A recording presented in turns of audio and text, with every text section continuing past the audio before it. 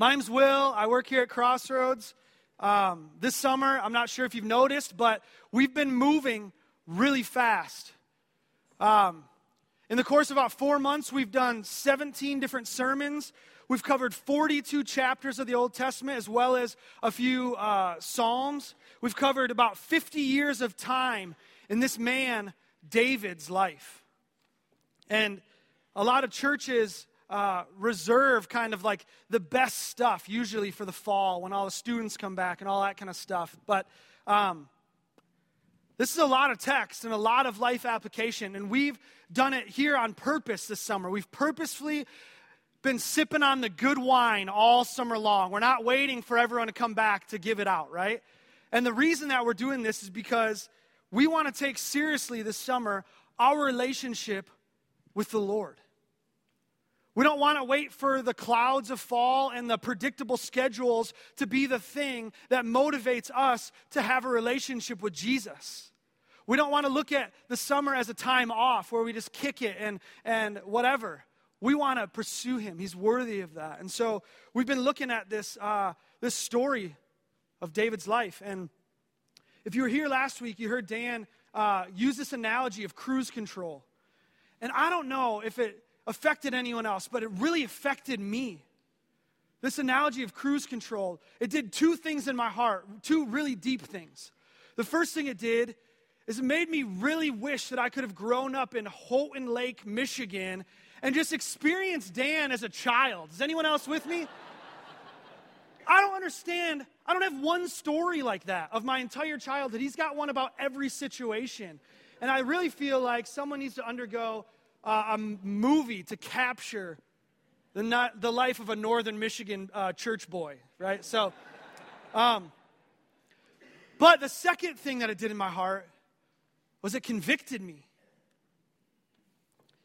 He said that cruise control, if not used properly, can cause a lot of damage. And you can picture that, right?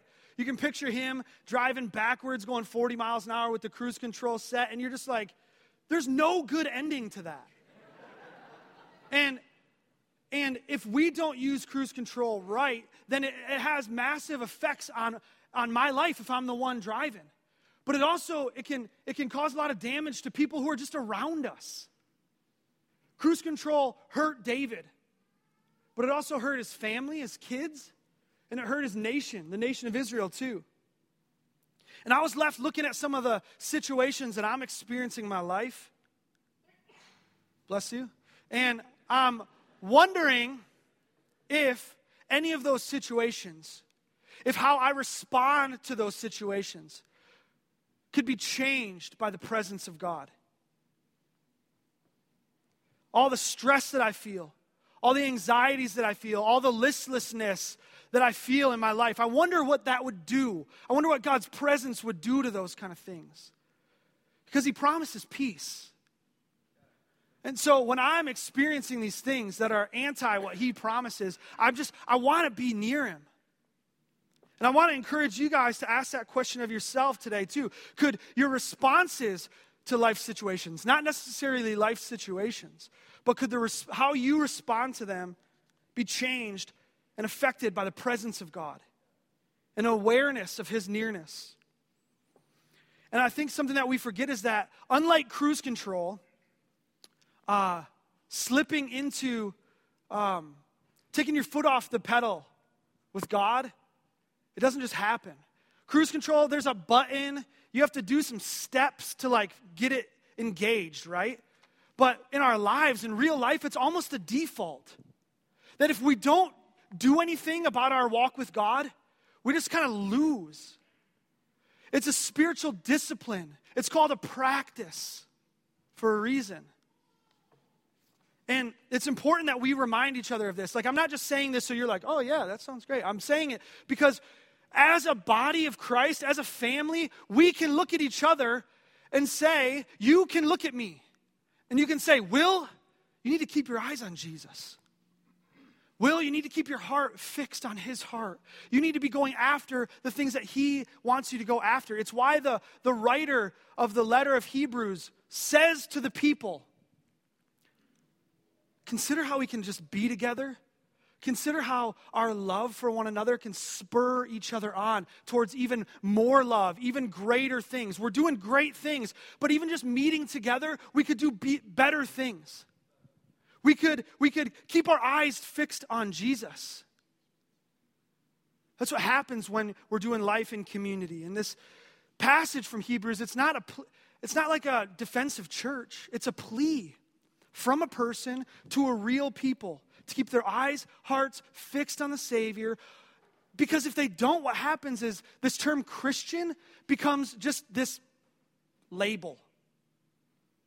When Christian was never meant to just be a label, Christianity is meant to define who you are in the deepest level. It means literally little Christ. We're supposed to be little walking models, mirrors of who he is. Not just something to be printed on dog tags or whatever. It's more than that. We need encouragement from each other to do the same things. Encouraging each other to keep our eyes on Jesus. And whether it's through our Sunday morning gatherings, whether it's through house churches or men's ministry or women's ministry or young adult ministry or youth group or whatever it is, we can encourage each other.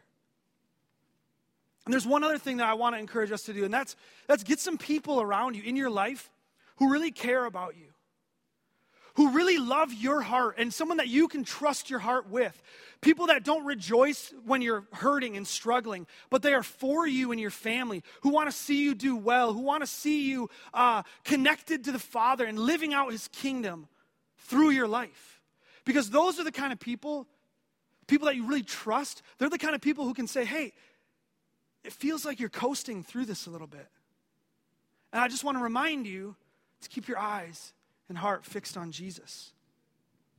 It seems to me that if David were to take some of these things and apply them in his life, then maybe this cruise control never would have happened. If David had some friends that he could trust, and his friends could say, hey, it looks like you're slipping away here, then some of these ramifications of his life maybe wouldn't have been so vast. I don't know. All I do know is that today in our text from 2 Samuel, we're still in the thick of David, making some poor choices in how he relates to God and not knowing the heart of God very well because he's just been distancing himself. And so we're going to look at this text in 2 Samuel chapter 24. Maybe there's some people that could hand out some Bibles because we're reading a full chapter here, and it's a lot, and it'd be really helpful for you to have a Bible. So there's Bibles outside the doors, and if someone could just grab a couple. Dan, thank you. I see it. Phil, thanks. 2 Samuel is like the 9th or 10th book in the Old Testament. So in these blue Bibles that they'll pass out, it's page 226. I don't know what page it is in your Bible, so you can find it. Once you have it, what we do here at Crossroads is we stand for the reading of God's Word because we know that we come to it with anticipation. And just like a running back breaking through the line of scrimmage and open field running, everyone's to their feet cheering, that's what we're anticipating right now, that the very Word of God would go forth, that we'd hear it.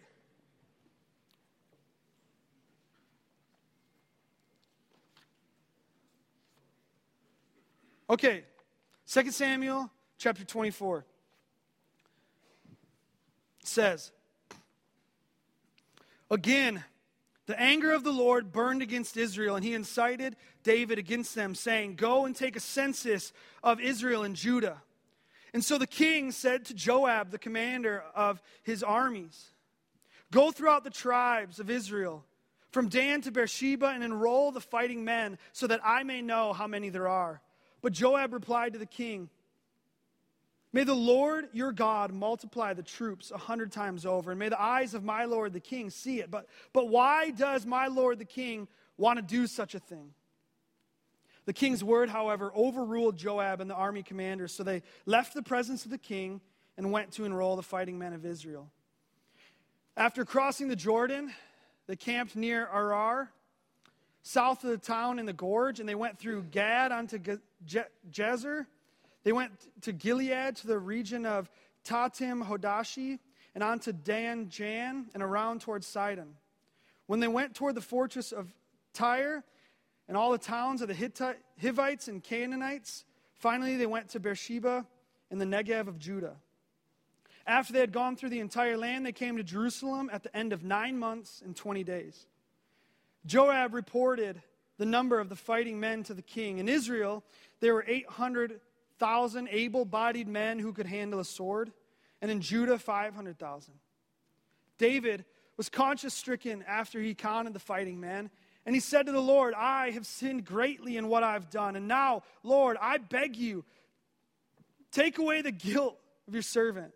I've done a very foolish thing. Before David got up the next morning, the word of the Lord had come to Gad, the prophet, David's seer.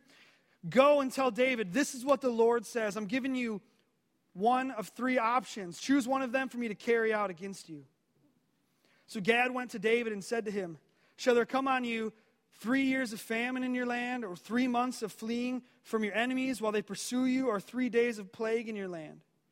Now then, think it over and decide how I should answer the one who sent me. David said to Gad, I am in deep distress. Let us fall into the hands of the Lord, for his mercy is great. But do not let me fall into human hands. So the Lord sent a plague on Israel from that morning until the end of the time designated. And 70,000 of the people from Dan to Beersheba died. When the angel stretched out his hand to destroy Jerusalem, the Lord relented concerning the disaster and said to the angel who was afflicting the people, enough, withdraw your hand. And the angel of the Lord was then at the threshing floor of Araunah the Jebusite. When David saw the angel who was striking down the people, he said to the Lord, I have sinned. I, the shepherd, have done wrong, but these are sheep. What have they done? Let your hand fall on me and my family. On that day, Gad went to David and said to him, go up and build an altar to the Lord on the threshing floor of Araunah the Jebusite. So David went up, as the Lord had commanded through Gad. And when Araunah looked and saw the king and his officials coming toward him, he went out and bowed down before the king with his face to the ground. Araunah said, why has my lord the king come to his servant? To buy your threshing floor, David answered. So I can build an altar to the Lord, and the plague on the people may be stopped. Araunah said to David, let my lord the king take whatever he wishes and offer it up. Here are oxen for the burnt offering. Here are the threshing sledges and the ox yokes for the wood. Your majesty, Araunah gives all this to the king. Araunah also said to him, may the Lord your God accept you. But the king replied to Araunah, no, I insist on paying you for it. I will not sacrifice to the Lord my God burnt offerings that cost me nothing. So David bought the threshing floor and the oxen and paid 50 shekels of silver for them. David built an offering to the Lord there and sacrificed burnt offerings and fellowship offerings. Then the Lord answered his prayer in behalf of the land, and the plague on Israel was stopped. This is the word of the Lord. You can have a seat. There's probably a rule that you're not allowed to do this, and it would be my second, someone should make a movie about this plea, but this is crazy.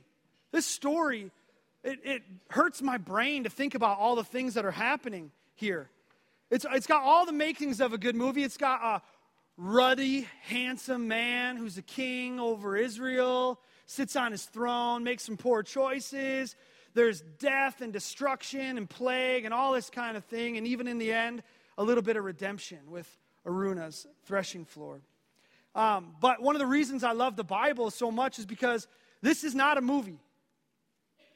This chapter is something that we call the Word of God. And we get the privilege of looking at it, reading it, holding it in our hands, studying it.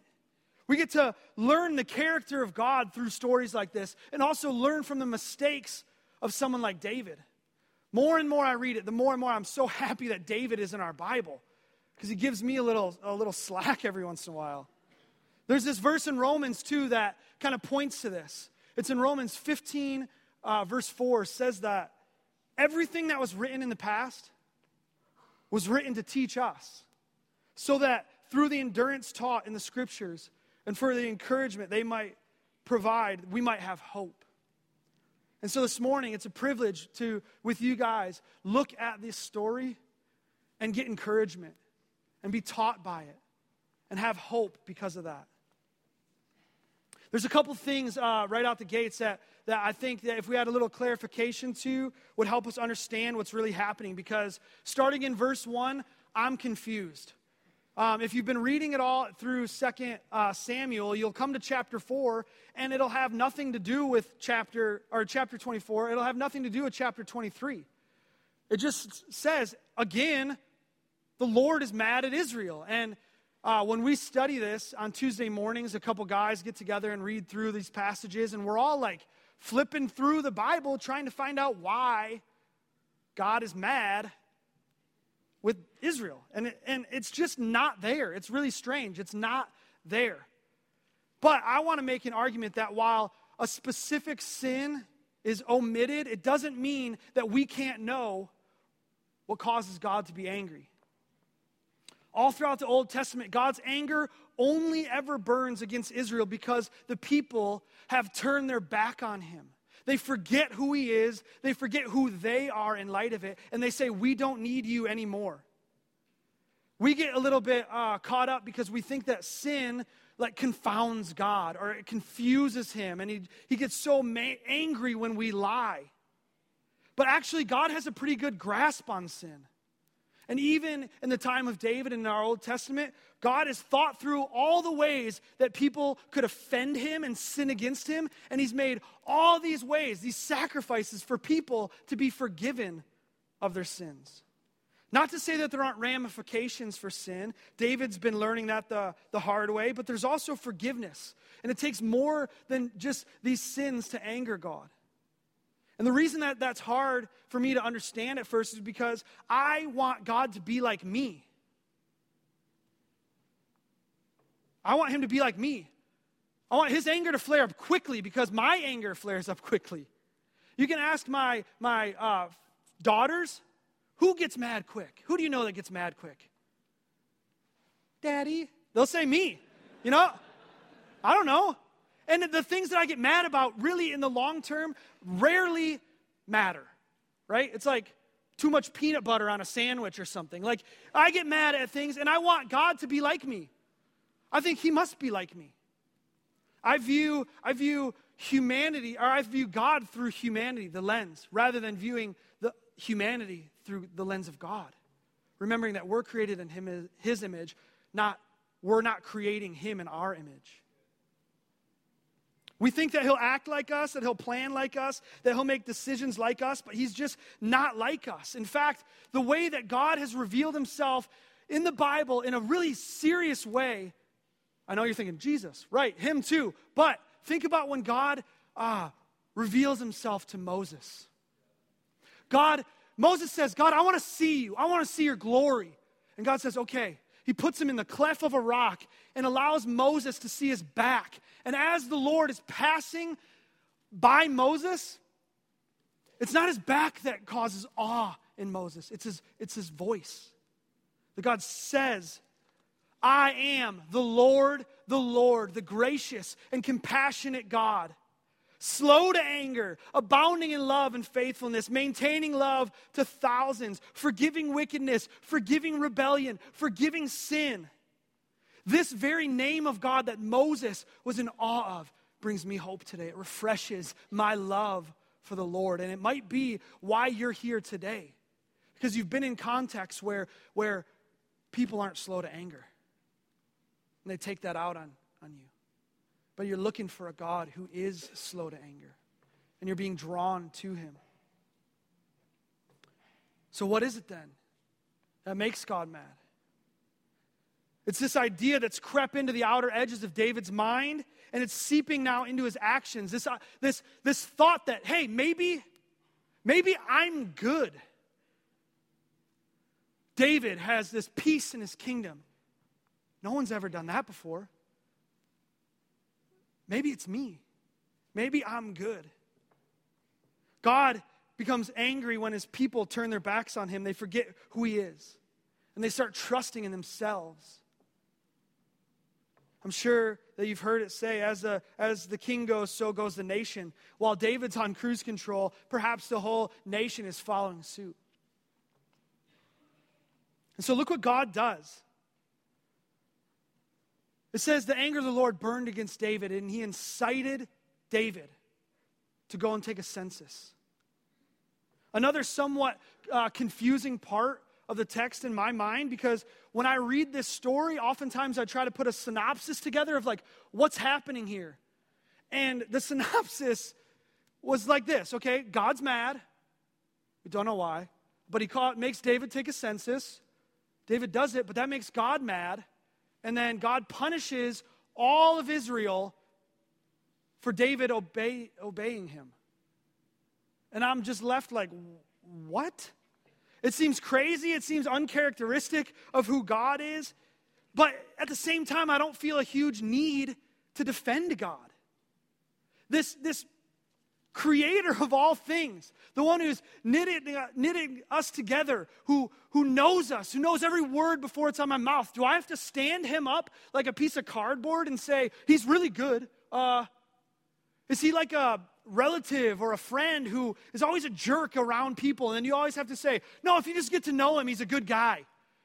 I know he's acting like a crazy person, but if you just knew him, he's a good God. You like him. He's God. He can do what he wants. That's my platform. God can do what he wants. But also, there's a couple things in the text that I want to just make you aware of that'll help you think about God a little bit.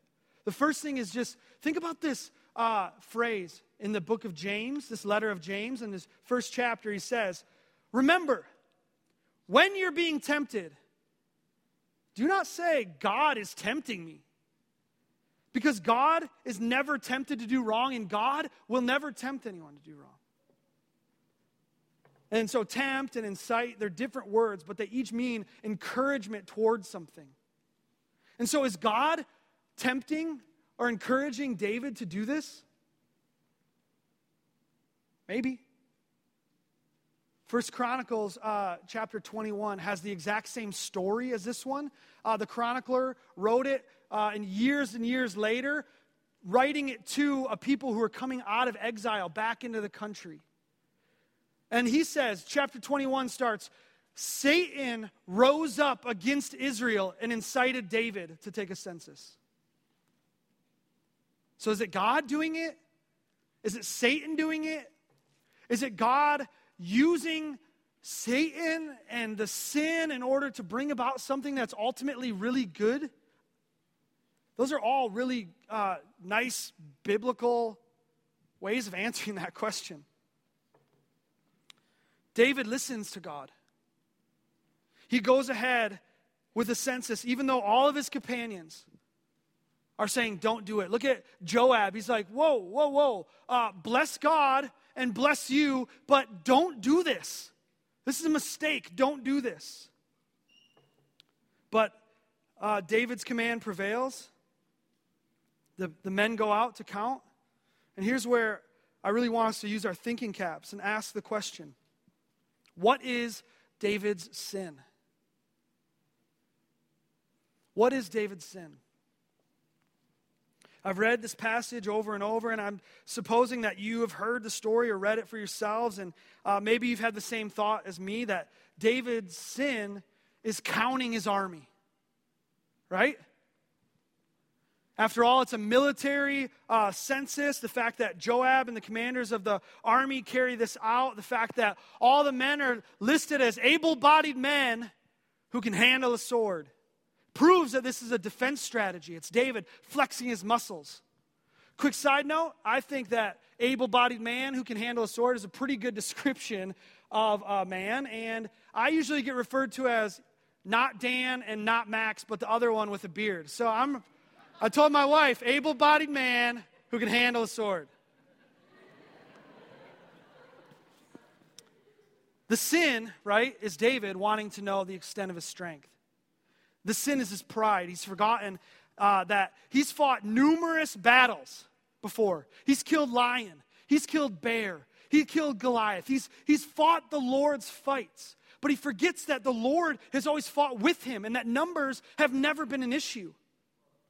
So he counts. And this is the right train of thought. It's a good train of thought. And these are things that we should be talking about and asking each other.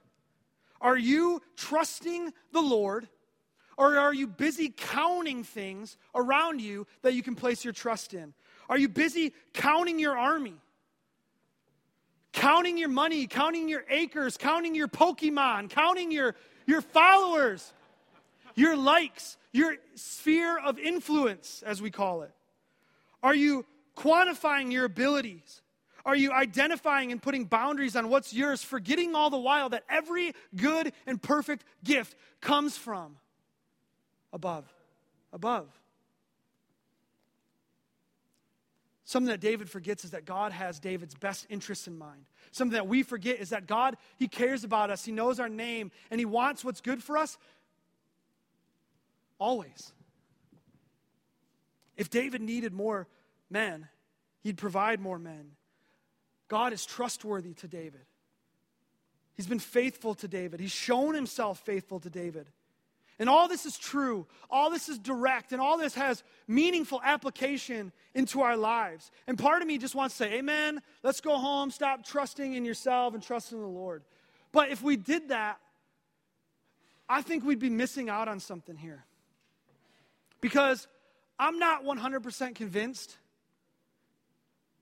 that even though pride is a sin, I'm not convinced that David's pride here warrants a nationwide plague, the death of 70,000 people. And I just want to dig a little bit more. And so let's look together at verse 10, okay? Verse 10, David was conscience-stricken after he counted the fighting men.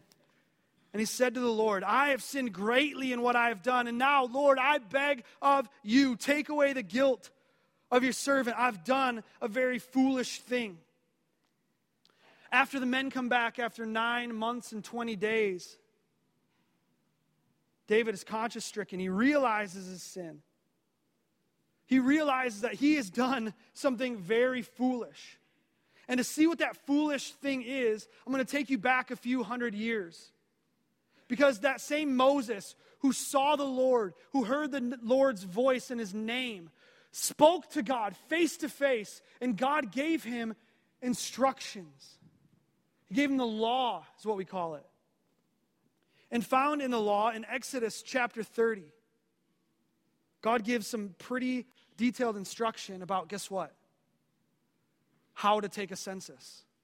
And so it's important for your eyes to see. So if you have that Bible, flip back to Exodus chapter 30. We'll start in verse 11.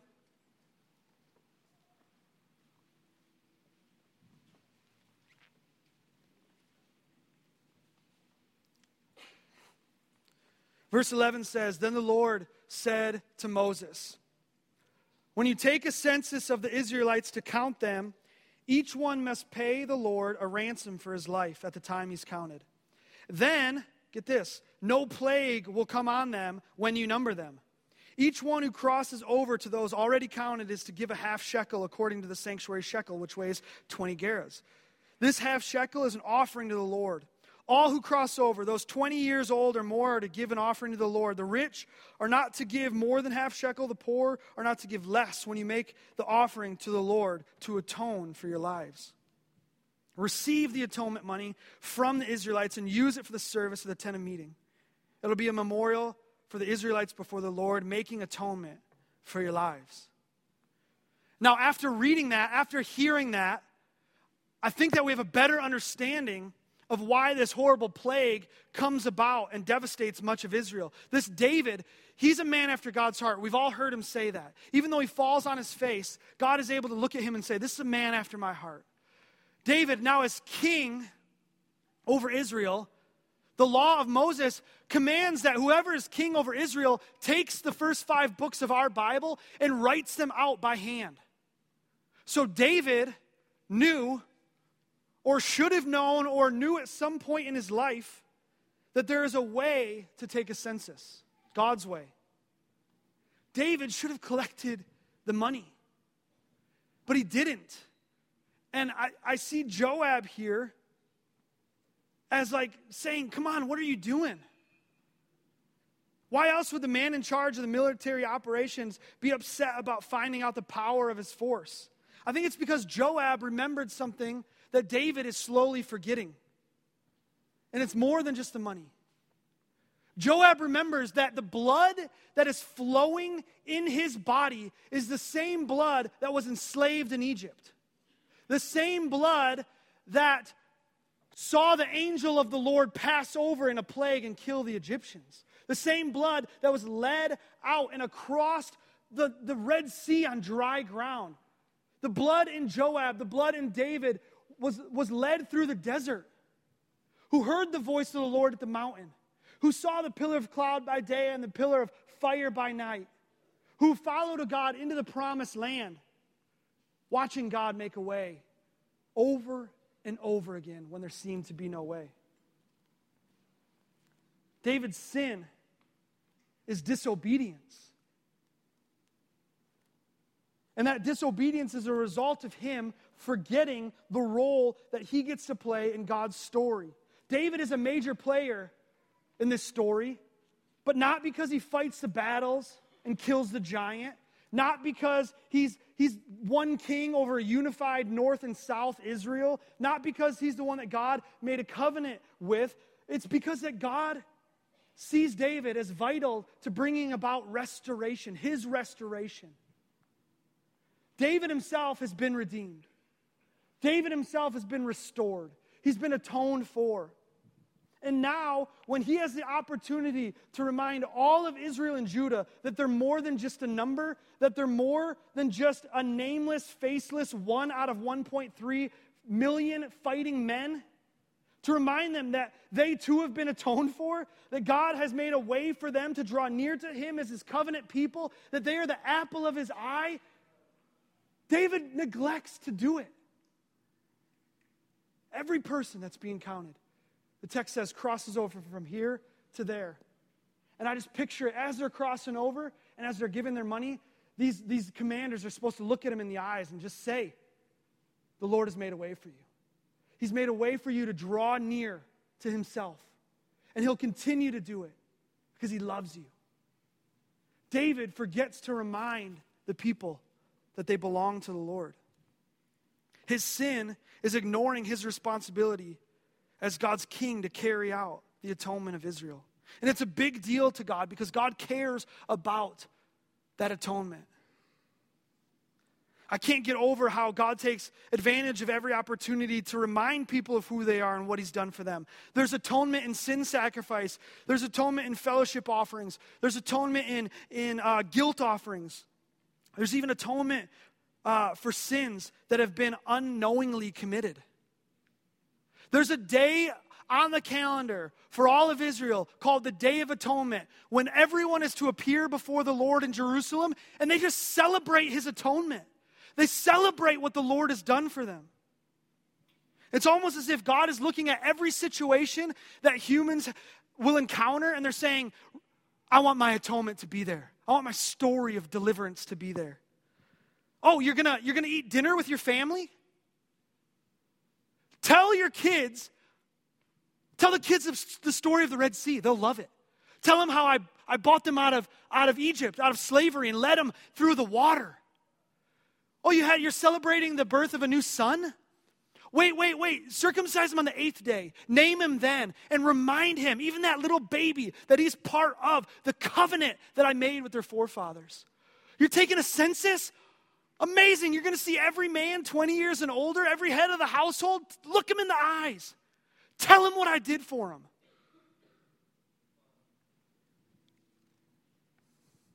Same way that God made a way over and over again for their ancestors, David's meant to tell them, God will make a way for you. But David doesn't do it. And you know what? This reminds me of me a little bit. And maybe you can see yourself in there too. We don't like to do this, but I forget what God has done in my life to bring me to where I am right now. I forget that, like Zechariah puts it, I was a stick in the fire. God pulled me out. Even more severe, that I forget that I've been atoned for by God, that we belong to him and that we play a major role in his story of redeeming the world, that his heart and character ought to be so known by us that we embody his love, his kindness in a way that's so appealing to people who don't know it, people who really need it. That we are so familiar with God's deliverance and atonement that we'd be looking for those who haven't experienced it, and we'd be bringing them in. We'd say, oh, you're struggling? God is the lifter of burdens, and he wants to help you. You're lost. You don't know where to turn in your life. God will lead you just like he's led generations of men and women before you. You're hurting. You're broken. You're sick. My God is a healer and a restorer. He'll do it in your life. But we forget who God is. We forget what he's done, and ultimately what we're called to do, how we're called to represent him. David failed in ignoring the atonement of God, and I'm right there with him a lot of times. But David realizes it. And David has a response that I think we can learn from today. David sins, he recognizes his sin, and let's look at how God deals with his sin. It says, in the course of the night, God speaks to the seer, a prophet named Gad, and he tells Gad to go to David and say, this is what the Lord says. Shall there come on you 3 years of famine in your land, or 3 months of fleeing from your enemies while they pursue you, or 3 days of plague in your land? God gives David a choice between these 3 punishments, and in the end, it's the plague that wins out. And to be honest, I'm not sure why there's the 3 choices for David. But I do see God's grace in that. I see God teaching David something. Teaching David that as God's representative, his actions, they affect other people. And God leaves the choice up to him perhaps to show that it's David who ultimately brings this upon the people. And David, in great distress on hearing those words, who has seen firsthand the hellish nature of war, who knows what it's like to be hungry and thirsty, he chooses, in light of the mercy of God, for the plague. Maybe remembering that God is the one who not only is a compassionate and gracious God, slow to anger, abounding in love, steadfastness, who forgives rebellion and sin. The next line says, yet does not leave the guilty unpunished. Verse 15 says it this way. So the Lord sent the plague. And from Dan to Beersheba, 70,000 people died. And I want to make mention of something right here, something that I didn't expect. All along in the story of David, we see him really in stark contrast to the king that was before him, King Saul. And it's not that David didn't sin as much as King Saul or didn't do as bad. Actually, it seems like David outdid Saul in sin. But what David did do is he acknowledged his sin. And he sought God's forgiveness. And he repented. He turned around and walked away from his sin. The difference between David and Saul is that David's man enough to admit that he did it wrong. It's pretty much all we've been preaching this summer. If you've come on a Sunday, you've heard it. Repent. Let's model David. Let's repent. You know that angels rejoice over a sinner repenting, and forgiveness is brought. And that's what I thought I would see in David's story. But the thing that sticks out to me so much is that here David asks for forgiveness, and the consequence of his sin still comes. Again, we think that repentance is something like a get-out-of-jail-free card. That it's a formula that we can just do and not be held accountable for what we've done. But while repentance and remorse over sin does lead to forgiveness, it does not stay the consequence of our actions or the effects that it has on others. I mean, there have been so many men who have committed adultery, who have asked God for forgiveness, who have been forgiven by God, and have still seen their families ripped out of their hands. Still seeing their wives and kids walk out the door. The consequences are still there. It's what we see. David repents in verse 10. The night before, Gad comes to him with the word of the Lord. It makes me think that God He's listening to David's prayer. He's forgiving David. But if God weren't to bring the plague that he said he would, then God would be a liar. The plague goes out from God, and almost as if mocking the earlier words of David, it follows a path of his census going throughout the whole land from Dan to Beersheba. This whole episode, it's otherworldly. It's hard for me to even think about. You see this angel of God moving over the land, striking down thousands and thousands of people, reminding this generation probably of, again, back in Egypt when the angel of the Lord went out and killed the Egyptians and freed them. But now they're on the other side of that sword. The text even says that David saw the angel killing people, moving through the land, the sight of which caused him to plead, God, I'm the shepherd, these are just sheep. Don't let judgment fall on them for what I've done. As the plague was moving towards Jerusalem, even God, I don't know how to handle this, but even God couldn't deal with it, couldn't handle the devastation. And he says to the angel, enough, no more, withdraw your hand. And that's beautiful to me. It's beautiful that that's my God, and that I wish that image of who he is would permeate a little bit into culture. And it would replace this white-bearded, mad guy with a lightning bolt sitting on a throne ready to kill whoever turns against him. It's not who we serve. And this God, in our text, is actually sorry that this destruction is happening, but still faithful to his word. And you know that God hasn't changed, right? That the God here who is sorrowful over the consequences of David's sin, the God who's deeply saddened by it, is the same God who looks on us with compassion when we are reaping the things that we've sown. God delights in showing mercy. And, not but, and, like a good father, knows how to reprove a son or a daughter. And I don't know where you're at today. I don't know what you're dealing with, but I do know that there's so many things going on in this text that we can all probably identify with something. Some of us are just reeling in the wake of cruise control, not knowing the peace of God in times of trouble because we have distanced ourselves from him. Some of us are too busy numbering the things that we have, that we're counting our army, forgetting that it doesn't really belong to us in the first place, and we minimize God in doing so. Some of us are doing things our own way, neglecting God's word, saying, I can do it better. I have a better way. Others are just being weighed down by the consequence of their sin.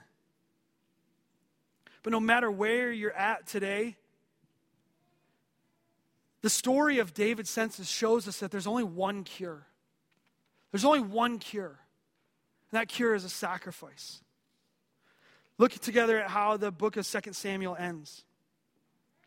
God tells David to go to Araunah's threshing floor, the place the angel stopped. A threshing floor, if you don't know, it's a big open room with big doors on either side so that the wind can come in and it can blow away the chaff, the stuff of the wheat that isn't needed. They separate these big piles of grain from the stalk, and then the wind comes and blows away everything else.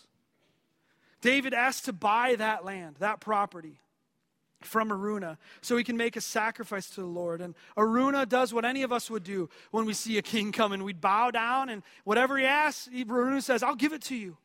I'll give you the land, it's yours. I'll give you the ox, it's yours. I'll give you the wood even for the altar, it's yours. But David's reply is one of the most influential things that I see in his whole life. David says, no. I'm not going to offer God something that costs me nothing. Araunah then, sells the land, sells the wood and the ox to David. He makes a sacrifice to God. And the Lord there answers David's plea. And the plague is stopped in Israel. Do you know that for 1,000 years, from this moment, for the next 1,000 years, Araunah's threshing floor becomes the place of sacrifice for all Israel. This place that David bought from this Jebusite 2 Chronicles 3:1 says that it's the very threshing floor where Solomon, David's son, in fulfillment of what the Lord spoke to David, it's the same place that David builds the temple of the Lord, the house of God, the place that will contain his raw Shekinah presence on earth, right there. This plot of land becomes the place where the people follow in their footsteps of the king. They learn this pattern of sin, repentance, sacrifice, forgiveness. Sin, repentance, sacrifice, forgiveness. Sin, repentance, sacrifice, forgiveness. And with every animal that is slain, every drop of blood spilled in that place, there's this hope every time that someday a sacrifice of a perfect lamb will come and will for once and for all put an end to the problem and the consequence of sin. And this is where I'm just in awe of who Jesus is. He comes, this spotless Lamb of God. He comes to take away the sin of the world, who came from God as the ultimate means of bringing us back into relationship with the Father, who doesn't fail like all those kings who went before him, but he remembers the atonement of God, and he offers the ultimate sacrifice. Jesus, knowing what it takes, lays down his life once for all. He who knew no sin becomes sin on our behalf so that we might have right standing in a relationship with the Father. The Bible calls this the free gift of God's grace, and while no human deserves it and nobody can earn it, there's no amount that you could pay for it, David knew something. It's costly. Jesus said it'll cost your whole life. And I want to just ask today, in light of God giving something to us that cost him something, what are we giving to the Lord? What does it mean for you when you read, offer your bodies up as living sacrifices, holy and pleasing to God? And I want to challenge you, is that label of Christian something that is just kind of over you? Or is it written on your very soul? Is it something that defines you? Is your life found in the atoning sacrifice of Jesus? Is your breath his breath? We don't do this really ever at Crossroads, and it's not a big deal. But I just think a lot of times when we're contemplating the sacrifice of our lives, chairs get in the way. And I've got to preach and lead worship at this old Wesleyan revival tent meeting thing where there's all these kids there, and there's this tiny fence in the front. It's like this big. I didn't know what it was for, but I learned that it's an altar. And I learned that for these kids, a lot of times, just getting up and taking some steps really cement some things in your hearts. And so there's nothing special about the stage, and I'm not even going to say you need to come forward. You can go to the sides, you can go to the back, you can go to lunch. It's not about me. I want to challenge you, though, to offer something to the Lord this morning. To take inventory of what your life has been like. And I want to call you to offer something this morning that costs something. Let's pray.